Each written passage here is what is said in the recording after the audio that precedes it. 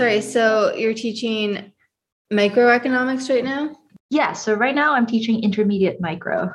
Okay. I looked it up and you're not teaching very many like intro level courses. So I'm a little intimidated as a non-econ student. Oh, no. I mean, like, so this is the lowest level class that I teach. And then I teach the upper division international trade course, which is my area of specialty. And then I also teach the PhD course for international trade, which is also upper division for the PhD. So they do like an intro, they're like a micro, macro econometric sequence in their first year. And then in their second year, when they're thinking about specializing, I do the course there for international trade as well. I'd like to take a step back, if you're okay with that, and ask you if you would like to introduce yourself. Sure. So my name is Wanfeng Wang. I go by Wanfeng. I am an assistant professor of economics at University of Oregon. This is my, what year? I came in 2017. So this is the start of my fifth year. My research is on international trade. So how did I kind of become interested in this topic? So let me give you my background. So I'm Malaysian. I'm born in Malaysia. I went to high school in India.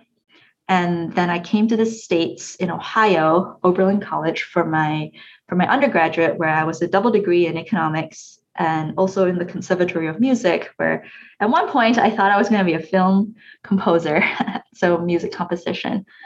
So I was always really interested in, having been in kind of a number of different countries, I was really interested in the levels of development in each one of these. Like Malaysia is what you'd call a newly industrialized country, where, we fairly small open economy, generally doing pretty well.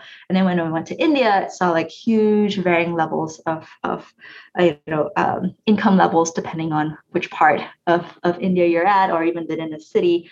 And then I came to the States, obviously developed country.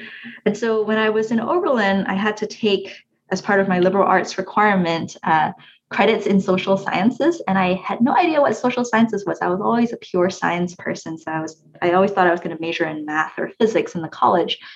But I took the mathiest social science I could find, which is economics. And I just completely fell in love because it gave me a really concrete framework to think about countries and economic development and how that influence or partly influence the kind of different levels of development that I see in all these countries that I've lived in. And so that really kind of started my interest in economics. And then after Oberlin, I worked in DC for 2 years, where I worked for an international trade think tank, where I co-authored with my bosses a book on the Doha round. So the WTO has these multilateral trade agreements, partly kind of what I was telling you about in terms of my research interest, like the kinds of different trade agreements that countries sign. So the WTO runs these multilateral trade rounds, and the Doha round is the latest one that has basically stalled. It was stalled when I was in DC as well. And so we basically wrote a book on trying to say, if you were to just conclude the round there and then, don't try and add on anything else, what would be the estimated benefits to all of the countries that have signed on there and then. And so that was what I did when I was in DC. And I realized that kind of if I really wanted to do more of this, I need a PhD. And then I went back to grad school in Madison, Wisconsin, and did my PhD. This level that you're teaching has students from different majors as well. Yeah, so this is a course 311, Intermediate Micro, the one I'm teaching now, is the course that students have to, it's a gatekeeper course. So in order to, if they want to major in economics, this is a course that they all have to take. Oh, interesting. Do you notice a difference between the kinds of questions students who stay in econ and who leave econ ask? Oh yeah, for sure. It's always really interesting. I ask a lot of open-ended questions in my courses anyways. And I find that the range of answers that I get in 311 is a lot wider than, let's say, if I were to ask the same questions in my international trade course. By then, this is like their 400 level class. And so it's always very refreshing to kind of think about like how students will approach the same like economic question. Yeah, there's so many trade issues going on right now too that I imagine interest in the subject is peaked. Yeah, like generally as international trade economists, like I feel like a lot of the times like when we think about trade issues, we're just like same old, like as long as you keep trading, keeping your markets open, like that's generally going to be the case that things will go well. Like in recent years, that has not been the case, and all of a sudden, the topics in international trade has really exploded, partly from like a trade policy standpoint in terms of what we're seeing with the return to protectionism, meaning like countries are starting to close their borders with respect to trade. Very worrying. There's also this uptick in shipping congestion that we've seen. And both of this, I actually have research on. I should give you a broad overview of what I do. I generally am really interested in issues that help or hinder trade flows. So specifically trade frictions, right? So things that decrease frictions to trade or increase frictions to trade. So let me unpack that a little bit more. I think about transportation technology. So whenever you're shipping things across the border, you need it to be transported. Specifically, I think about container shipping, and so there's sort of how container shipping can help trade flows, how container shipping is actually a network, and given that it's actually a network, goods don't just go directly between an origin and a destination. They go through these things called hubs. Think about like if you're going to ship something from Malaysia to the US, chances are it doesn't go directly from Malaysia to the US, it stops in Singapore. And so you would think obviously very naturally, if anything happens to Malaysia or the US, that would affect trade flows. But if something happened to Singapore, now this is going to have disruptions to the network, and it's also going to affect trade from Malaysia to the US. And that's kind of in an indirect way of things that affect the network could have direct origin destination trade flows implications. So then in terms of the other side of trade frictions that I study, which is trade policy. So I think about how, if countries sign trade agreements, like how that would affect trade flows. And so I've kind of two lines of research on that. Like one, in terms of trade policies that are signed under the World Trade Organization, the WTO. There's different kinds of trade policies, trade agreements that you can sign. They could be free trade agreement, they could be customs unions. And I think about how countries' incentives change vis-a-vis the type of agreements that they sign. And then the other line of my research in that area is sort of like an overlap between trade and development economics, where I study the impact of a Vietnam-US bilateral trade agreement and how that affects Vietnamese firms. And so Vietnam, at the start of this trade agreement, is a low-income country. By the end of this agreement, by the end of our period of study, which is 2017, 2018, is a middle income country. So we want to understand like what happens when a low income country sign a trade agreement with the US, developed country, so small market versus big market, how that affects the local market. And this is particularly interesting to us because me and my co-authors, because we find that within the Vietnamese market, there's kind of different types of firms. It's not just like one type of firm. In fact, we have local firms, like the private domestic firms, but they also are state-owned enterprises. So these are firms that are very big. They get some amount of either credit preferences. If you're going to apply for loans, like potentially they get like preference to apply for these loans because they have connections to the state. And then there's also Gap, the clothing company, coming in using cheap Vietnamese labor to then export to other countries, US, as well as other places we've seen. And so given that you have these three different firm types, all responding to this trade policy change, this trade agreement, like how does that actually affect the interaction of all of these in the local Vietnamese market? Do you tend to do long-term research or like what's considered long-term research and short-term research in your field? Yeah, no, that's a super interesting question. So specifically to this Vietnam project, one part of our contribution is that we're trying to look at a really long period. So the trade agreement was signed around the end of 2000, early 2001. Our data runs from 2000 all the way to 2017. And so this is what we think of kind of like a longer term analysis. And I'll tell you why we think it's important because, generally you could obviously think about what happens immediately after, like 2001, 2002, like what happens to the local Vietnamese economy immediately after the trade agreement. But we know that in order to buy materials, in order to bring in machines, like capital investment, that takes time.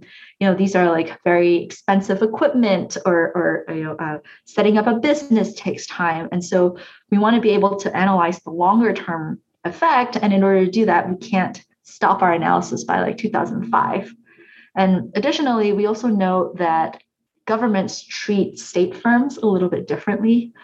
So maybe they're less credit constrained. So, if they want to apply for loans, they're gonna have special preferences. We also know that sometimes governments treat state firms a little bit differently because they're very connected. And so all of this is potentially going to mean that maybe if they're not doing so well, they wouldn't exit the market immediately because, they have maybe like a thicker cushion to land on before they actually exit the market relative to like private firms that they're not as politically connected. And so if we actually want to study the impact of trade agreements opening up markets and making it more competitive for the local economy, well, maybe we want a longer term analysis because, in a longer run, maybe we could actually see what these competitive pressures, like what would they actually do to state firms? Okay, so I guess my next question would be, how sensitive are trade agreements to, like in political science speak, like regime change? Yeah, no, I think that's a very interesting question. As an economist, like we hardly think about the political economy situation, but I think that's a very important aspect to actually be able to think about. I mean, governments change all the time, and different governments would generally have different stances to the kinds of to being more open to international trade or not. I mean, we've seen that in the last presidential the last president where generally you think of trade agreements as things that you sign on to, and then different presidents would abide by that trade agreement regardless of regime change. But the last president was one of the first to basically step away from some of these agreements that previous presidents have signed on to. So maybe we're seeing a change. I don't know. We'll have to see. Maybe we're seeing a change. It's a disturbing change because generally when governments sign on to trade agreements, there is the understanding that you don't violate the rules that you have agreed to. And so, for sure, this is not something that's within the scope of my research, but I think it's very interesting. Do you want to talk about your music experience? I'm really curious about your film composition and what inspired you to get involved in doing scores. Oh, that's funny. I haven't talked about this in a while. So when I was in India, so it's an international school. We do IB, as I mentioned before. It's kind of 200 kids with like 90 over countries represented. So I was one of 3 Malaysians that were there at the time. And so, we were really encouraged to kind of be creative. And also there's a huge element of social work that was there. But on the creative end, so I had a friend who's Israeli. She wanted to put on a play and she wanted original everything. and including original music. And so she came to me and she was like, would you write it? And I was like, I'd never done anything like that before. And I'm a pianist by training. And so I was like, well, I don't just want piano. And so I was like, oh, the German guy on campus plays drums. The Canadian girl plays flute. So these are the instruments that I have. And so I basically approached each one of them, talked to them about what they're comfortable doing, and basically put together music that would accompany the play. And we did well enough to be invited to Mumbai to put it on there at a theater there. And so with that, I thought, oh, this is really interesting. And so I was talking to my piano teacher in India at the time, and she was the one, Mrs. Kama. She's basically the inspiration behind like all of this. And she was the one who suggested Oberlin. She was like, you will go to Oberlin. You will apply to Oberlin. They have a double degree program. And, I'm always very, very grateful to her for kind of setting me on this path. I had never even heard of Oberlin up until then. So then that was Oberlin. And then I had a friend from Malaysia who's a filmmaker. And so once he heard that I'm on this path, we started talking. And so initially we did a bunch of short films, and those were pretty easy, like 20 minutes, and then he started venturing to feature films, which are like 2 hours. So then they're a lot more intensive, because then it was like a lot more music and much more challenging, but very, very fun. So we've been to a bunch of film festivals, and yeah, it's really, really fun to be able to do that. That's really neat. Could I ask you about the process of pairing music to images? That sounds like a very collaborative work. How did you go about matching or even creating emotions? Yeah, it's definitely a very collaborative. I can only speak to kind of like what I do with my my director friend. So basically he gives me kind of like raw footage or like partially edited footage, and then I give him motifs that I think about when I first see it. And so we kind of go back and forth on the length and like the kinds of music. And, he obviously tells me what the story is about and all of that. So yeah, very much iterative, like back and forth. And then we'll say, we want an expansion on this particular theme. And so I got to give him like a couple different versions of the same theme. Yeah, it can definitely be like a really interesting background element or a contrasting narrative element to it. Yeah. No, my training is not in film music. It's very much in kind of like just pure music where we very instrumental, sometimes very percussive. And so it kind of depends on the phases. Yeah. What classes are you preparing to teach in the future? Are there any like dream classes you'd like to teach? I'm actually teaching classes that I love right now because I very much enjoy teaching classes that are related to my research. So international trade. I guess if I were to dive down a little bit more, I'd love to teach kind of like more specific classes that are based off of my research. So that would be very much in line of kind of like thinking about transportation technology or thinking about trade policies. Awesome.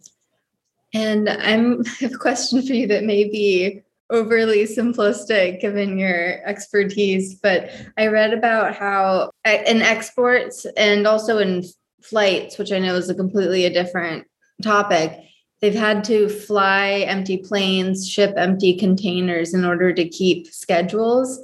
I wondered if you could explain that a little bit. Yeah, that is a great question because it's exactly one of my research topics. So I have a paper that basically thinks about container shipping and takes it very seriously. So when you think about a container ship, it's going from, let's say, China to the US, it brings all these containers that are filled to the US. After it's unloads its containers, it has to go back to China to get its containers filled up again. And this is specifically because it's the container shipping technology, right? All the goods are moved in containers. And container shipping has really revolutionized the way we kind of move goods across the world. And it's not just over the ocean. We actually have cargo shipping, like containers, but kind of different shaped in airlines and in air cargo holds too. And also, obviously, there's trucks and rails that use containers. And so when you have this kind of repositioning issue, right, you have containers that are being brought to the States and then they have to go back to China. You don't throw away the containers once you get to the US, you reuse them. And so when you're thinking about a trade route like the UK and the US, where let's say the UK wants the same amount of goods from the US as the US wants the same amount of goods from the UK, then you're generally going to have like pretty balanced filled containers. Containers are going to be pretty filled going and pretty filled coming. But then when you're thinking about something like US and China, where the US actually runs a huge trade imbalance with China, and that translates in terms of US wants a lot of goods from China. China doesn't want that much from the US, right? Especially in terms of goods that fill into containers. I mean, maybe China wants a lot of iPhones, but these things are flown instead of going into container ships. So what that means is that you have very filled containers one way. When you go back the other way, they're not so filled. And so as a container operator, if you're Maersk, that's a container ship company, you're going to say, well, I'm going to respond to demand, and I'm going to charge a low price from US to China because I have to bring these containers back anyways.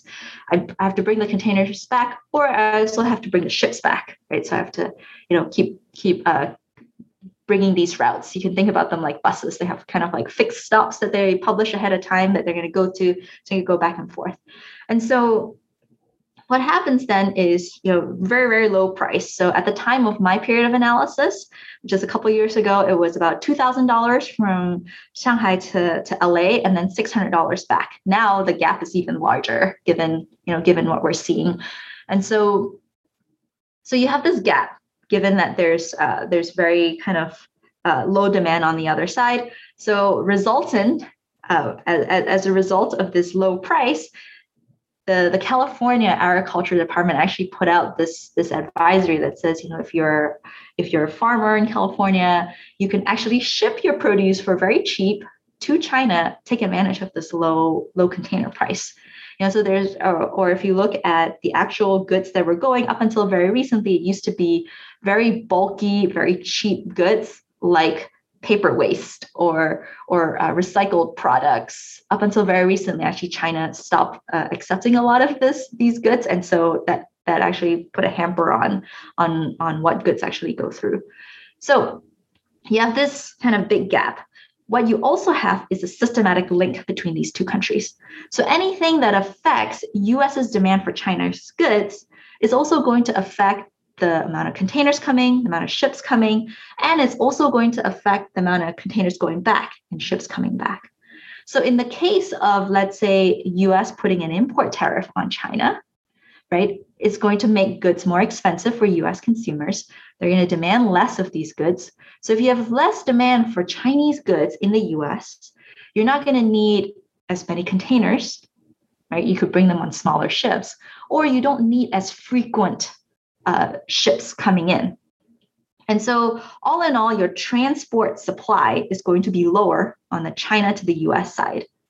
And if you have less supply, China to the US, you're also going to have less ships or less containers going back, US to China, right? So without anything happening on Chinese demand for US goods, you're actually going to have lesser supply, and that's going to jack up the prices for transportation from US to China. And so an import tariff that you levy on your trading partner could very well translate into a tax on your exports to that very same partner. Right? So this is going to be a spillover effect as a result of protectionist policies from countries that is manifesting itself directly through transportation technology. Right? We're not even thinking about retaliation. We're not talking about like any other kind of supply chain impacts as a result of this import tariff. It's just through the transportation technology. Wow. So that's one effect that could potentially happen with the empties. What's happening recently with these empty containers having to go back is that because there's all these delays, right? You might have known very recently, there's all these delays. These ships are actually saying, the US to China prices are low, they're very cheap, but because the high price side is China to the US, we're actually not going to wait to even fill up these empty containers. We're just going to go back empty. And so if they're just going to go back empty, any of the US exporters, the few US exporters that were exporting their goods to China, now they're not even going to get that opportunity to ship their goods back because these container ships are just coming one way and then going back empty. Okay, wow. So maybe like the overly simplistic takeaway is just the demand for Chinese goods is so high that it makes more sense just to get more stuff and bring it over because recently, US producers are not getting it out fast enough and can't get it out fast enough. Yeah, or it's just that the port delays are making it such that it's not worth waiting. Gotcha. Thank you so much. I was so curious about that.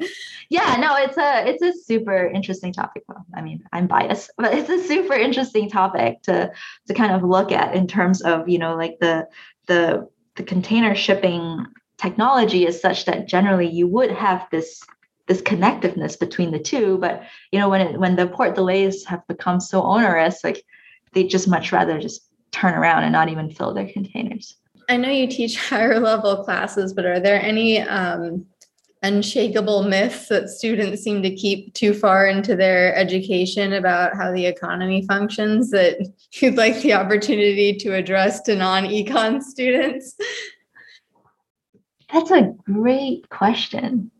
I guess as a trade economist, it's always a very, trade is like an interesting topic in that throughout the course of history, you've always had kind of pro-trade and anti-trade fractions, and they fall on both sides of the political spectrum.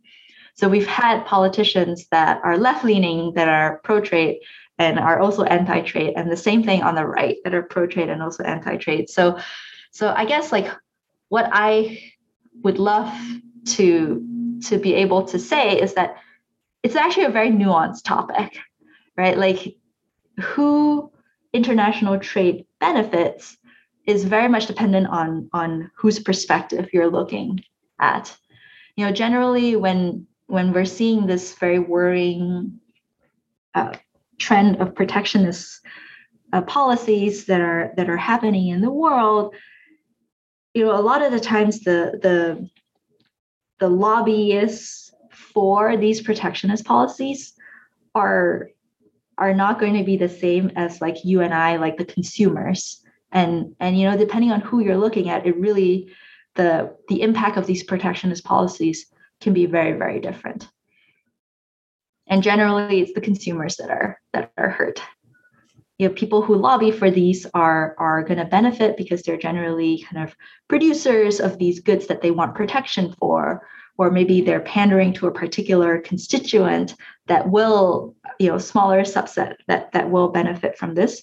But generally, the protectionist policies will affect consumers. It's a different matter if these consumers are also workers in industries that might or might not benefit from the protectionists. That's a different matter. And I think that gives rise to the fact that this is actually a very complex topic. And part of why we're seeing kind of pushback against trade is that who benefits and who doesn't benefit from trade. There's a direct impact in terms of whether or not you're a consumer. There's also an indirect effect of whether or not you're working in this industry, whether or not you're seeing your jobs get offshored or not as a result of the factories finding cheaper labor or not, or competition from foreign producers who can make that same good cheaper than your industry can locally. I wondered what your experience was like working at a think tank. Yeah. I am always very happy to talk about my experience. Then I say this in class as well, like for students that are interested in going into economic policy, I'm always very happy to discuss my experience there. I work for the Peterson Institute for International Economics. So This is a trade think tank. So basically what we do is we do a lot of policy briefs. So thinking about, what happens, like back of the envelope calculations a lot of the times, but this allows us to turn around pieces of analysis a lot faster than I would these days as an academic. Like, if I'm going to turn around pieces of analysis, it usually takes me much longer because I'm trying to get it as accurate as possible. So with in think tanks, like they're kind of more big picture. They're saying like, okay, like if you have this policy, we're going to give you a back of the envelope calculation so that people can react a lot quicker to these pieces of news. And so when I did my work on the Doha round and trying to look into the benefits of that, that's exactly what we did. So we look into, let's say if you end the Doha round today, what would be our estimated benefits to all the big countries? And that's going to be, US, Europe, Canada, also the big developing countries, India, Brazil, China. And then we say, let's say if you were to extend this to allowing for trade liberalization in services, if you extend this to allow for trade liberalization in trade facilitation, so not just a decrease in import tariffs, but also help facilitate trade, that could be very kind of difficult to quantify things, like make it quicker turnaround at ports. Instead of having to leave your goods there, as a result of 9/11, understandably for security concerns, like port processing times have gone up quite a bit because, they want to test they want to be careful about what's kind of coming in through the ports. And so those kinds of things will make it costlier to do business, right? Because your goods are going to be stopped at the port for longer, but it's hard to translate that into a dollar amount or like a tariff that kind of brings it down. So all of that kind of goes into the category of trade facilitation. So I really enjoyed the work that I did there because it was very quick turnaround pieces of analysis, and I felt a lot closer to policy. They were advising politicians. The Malaysian trade minister actually visited our think tank at the time, and so I got to kind of look at kind of a big picture take on Malaysia's trade policy at the time, and so that was really cool. And what's next for you? So I will answer that in terms of what I'm working on now, in terms of my research agenda. In terms of follow-up work from the round trip container shipping paper that I told you about, I am looking at container shipping as a network. Generally, we think of trade as just an origin-destination link.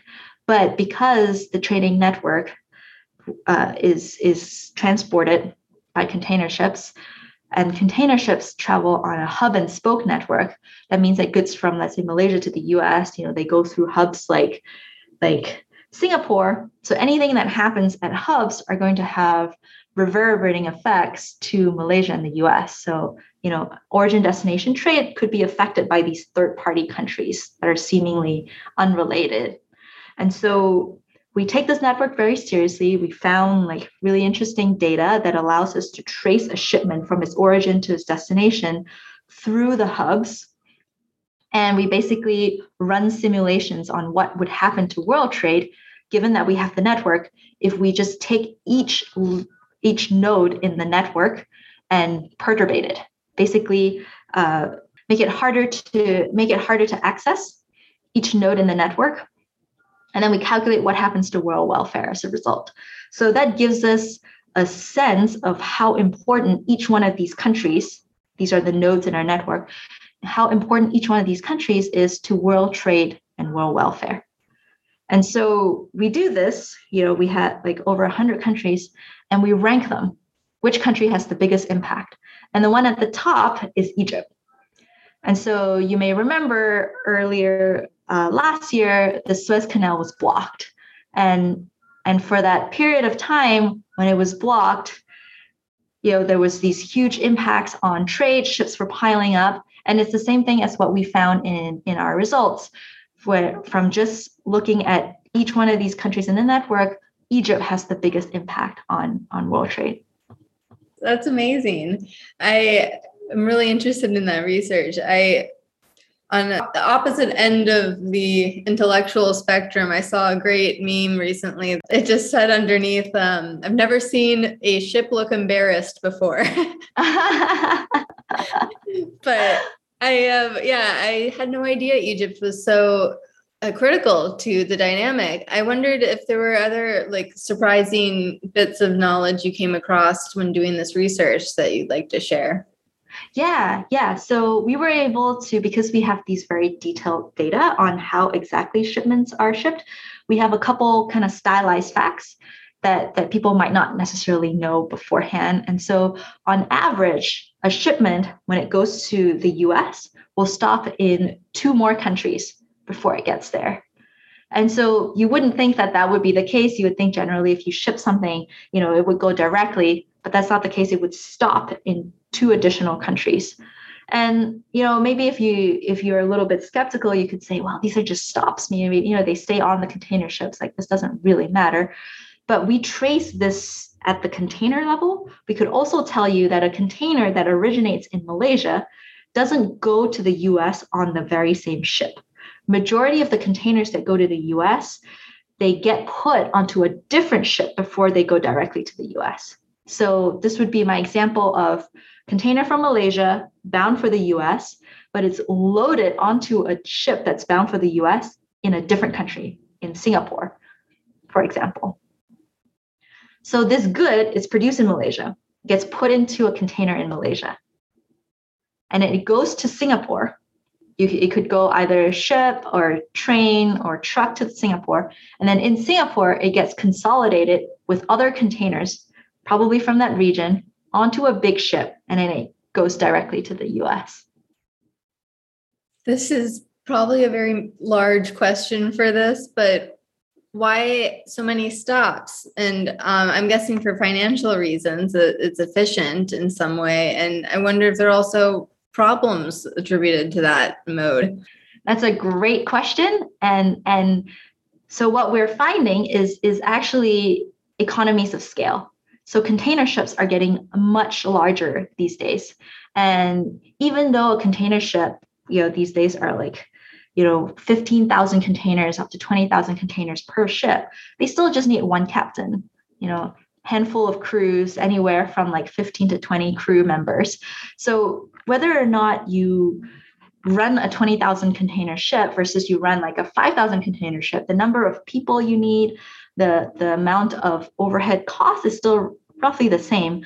So the cost savings per container becomes a lot larger the larger ship you run. And so this is what exactly is driving this. So containers from Malaysia goes to Singapore, containers from Philippines goes to Singapore, same thing with Indonesia goes to Singapore, and they get put on a much larger ship, and then they go to the US. And so this is why we're seeing this indirectness. It's because they're taking advantage of the cost savings from being able to run a large ship. And this is something that we can actually see in our data because we have the names of the ships. We can match them to their capacities. And then we find that if you're a big country like China, the average size of your ship to the US is going to be very large. That makes sense. If you're a ship from Singapore, the size of a ship, the average ship to the US is actually still about the same. And this is because they can use this big ship by consolidating goods from Malaysia and the Philippines and Indonesia. And we can say that from using containers from Malaysia as well, we see that goods from Malaysia, if they go through Singapore, will go on much larger ships than if goods go directly from Malaysia to the US, they go on much smaller ships.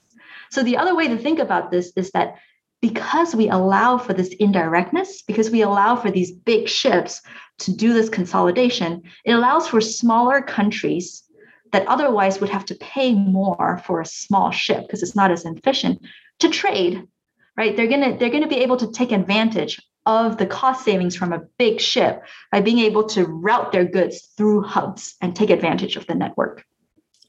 That's incredible. Okay, that makes a lot more sense. And the potential problems with it, do things ever stay in one port too long, or is that a possible downside of? Sure, right? I mean, you're going to have like more time right? And maybe more time would equate to be more costs, because we actually see the where these goods are routed through. We could actually calculate time. We could also calculate distance, right? Because they're stopping in these places. We could calculate what the actual resultant distance is. And we find that that is right. If you do this indirectness, you are going to use more time. You're going to go further distances. But still, like, this is optimal. Like, we're seeing this actually happening in the real world.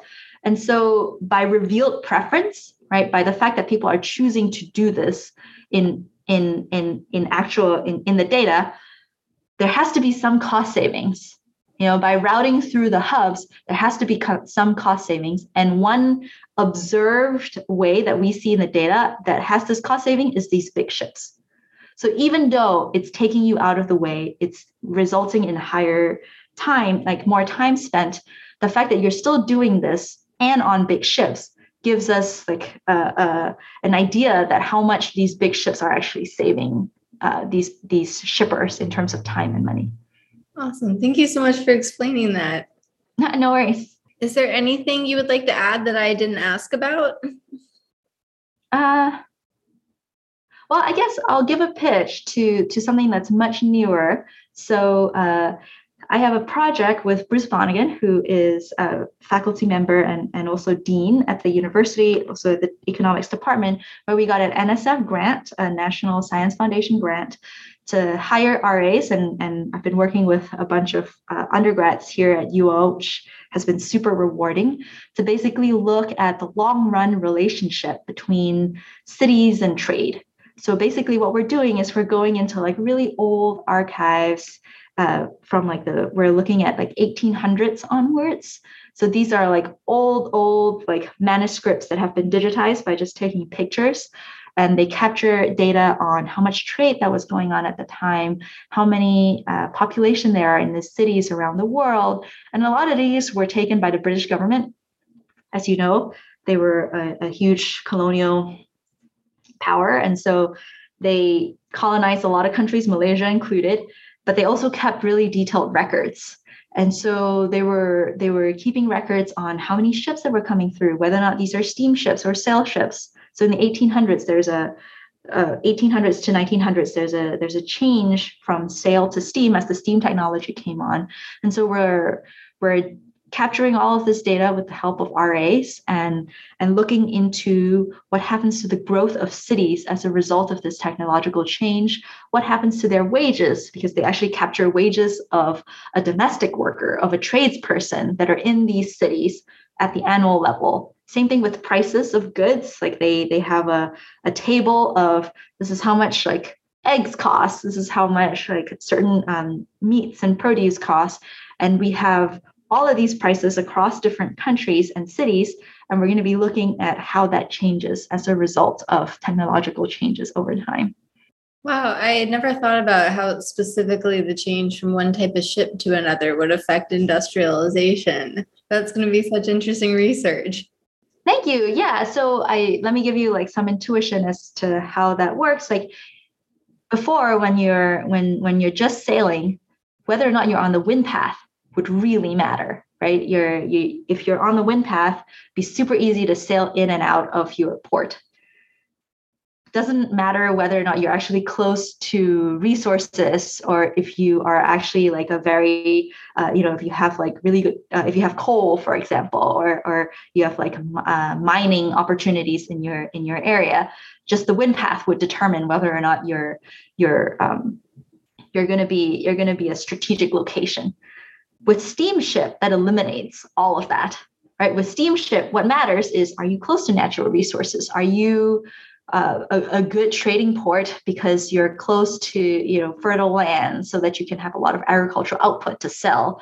And so steam eliminates all of that advantage that sail used to have in terms of wind direction. So a lot more places could get in the game of trade. Exactly. Yeah. Cool. Thank you. I hope you have a great term and great year. And I wish you a lot of luck with the project, and congratulations on your grant. Thank you so much, Kate. It's very, very nice to talk to you. So nice talking with you too. Thanks again for your time. Yeah, no worries. You have a good day and a great year too. Thank you so much for listening to Duck Brains. Duck Brains was created to give professors and graduate educators a chance to discuss their research, backgrounds, and passions. This episode of Duck Brains was produced, researched, and edited by me, Kay Jackson. And the concept, music, and logo for Duck Brains are my creations and my responsibility. Duck Brains is just one of many great podcasts put out by the Daily Emerald. To be the first to know about all our new shows, follow the Daily Emerald wherever you listen to podcasts. Thanks again. Stay curious and question everything.